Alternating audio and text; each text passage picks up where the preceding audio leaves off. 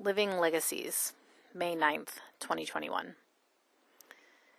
Lately, I keep thinking about my grandma Libela. Maybe because her birthday is right around this time. Or maybe for other reasons. Who knows? However, because the universe works this way, something interesting happened to me related to her and my grandpa. A friend of a friend sent me 2 stones from Lithuania, the country of my grandma's and grandpa's birth. My grandma would not have said she's Lithuanian because back in her day, and I mean literally the year of her birth, Lithuania was under the rule of Russia, and many Lithuanians at the time identified more strongly with Poland. My grandma would frequently say she was from Poland when asked, but first and foremost, she called herself Jewish. She led with Jewish and not Polish because she felt so betrayed by her country. I mean, I get it. During World War II, she was put into a ghetto apartment with 9 other people, including children. She dug her way out of that ground floor apartment and used the sewer system to escape outside. Her childhood home was burnt to the ground with all the family's valuables stolen.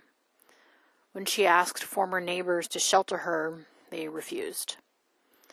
Eventually, she found a farmer she could bribe with money in her family's safe deposit box. When the money ran out, so did the sheltering. I could keep going and get into more detail, but I won't because this post is not a Holocaust story.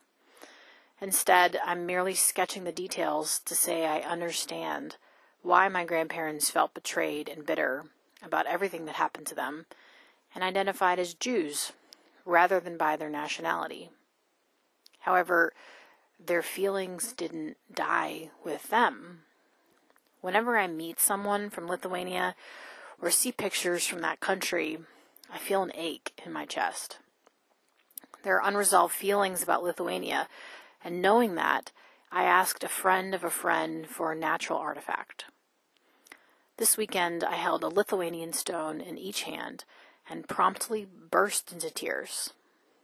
I think I'm the first person in my family to touch anything from Lithuania since 1945.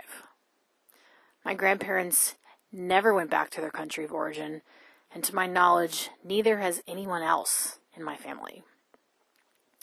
I cried so much as I felt the grief and pain associated with leaving there. But I also felt the sweetness, the happiness that comes along with any person's life. It's not as if things were all bad in Lithuania. My grandparents had lives before the Holocaust. They laughed, they danced, they sang, they loved. Lithuania has not only traumatic memories for my family, but happy ones too. As I continued to hold the stones, I felt into that and eventually segued into peace. Lithuania is just a country, and the people responsible for my grandparents' trauma are dead now. And by holding these stones, feeling those feelings, that finally gets to be true. Lithuania doesn't have the charge it used to. You may be thinking to yourself, this is such a strange post. Why is she even talking about this? I mention all of it because trauma doesn't end with the people directly involved. It carries over. It runs through family lines. Thich Nhat Hanh says in A Lifetime of Peace, if you look deeply into the palm of your hand, you will see your parents and all generations of your ancestors. All of them are alive in this moment. Each is present in your body. You are the continuation of each of these people. I am the continuation of my grandparents. You are the continuation of yours.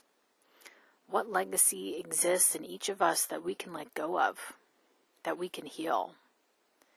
I'm sharing a little bit of my story with the hope it will inspire you to dig into your own. You just might find doing so will bring you peace.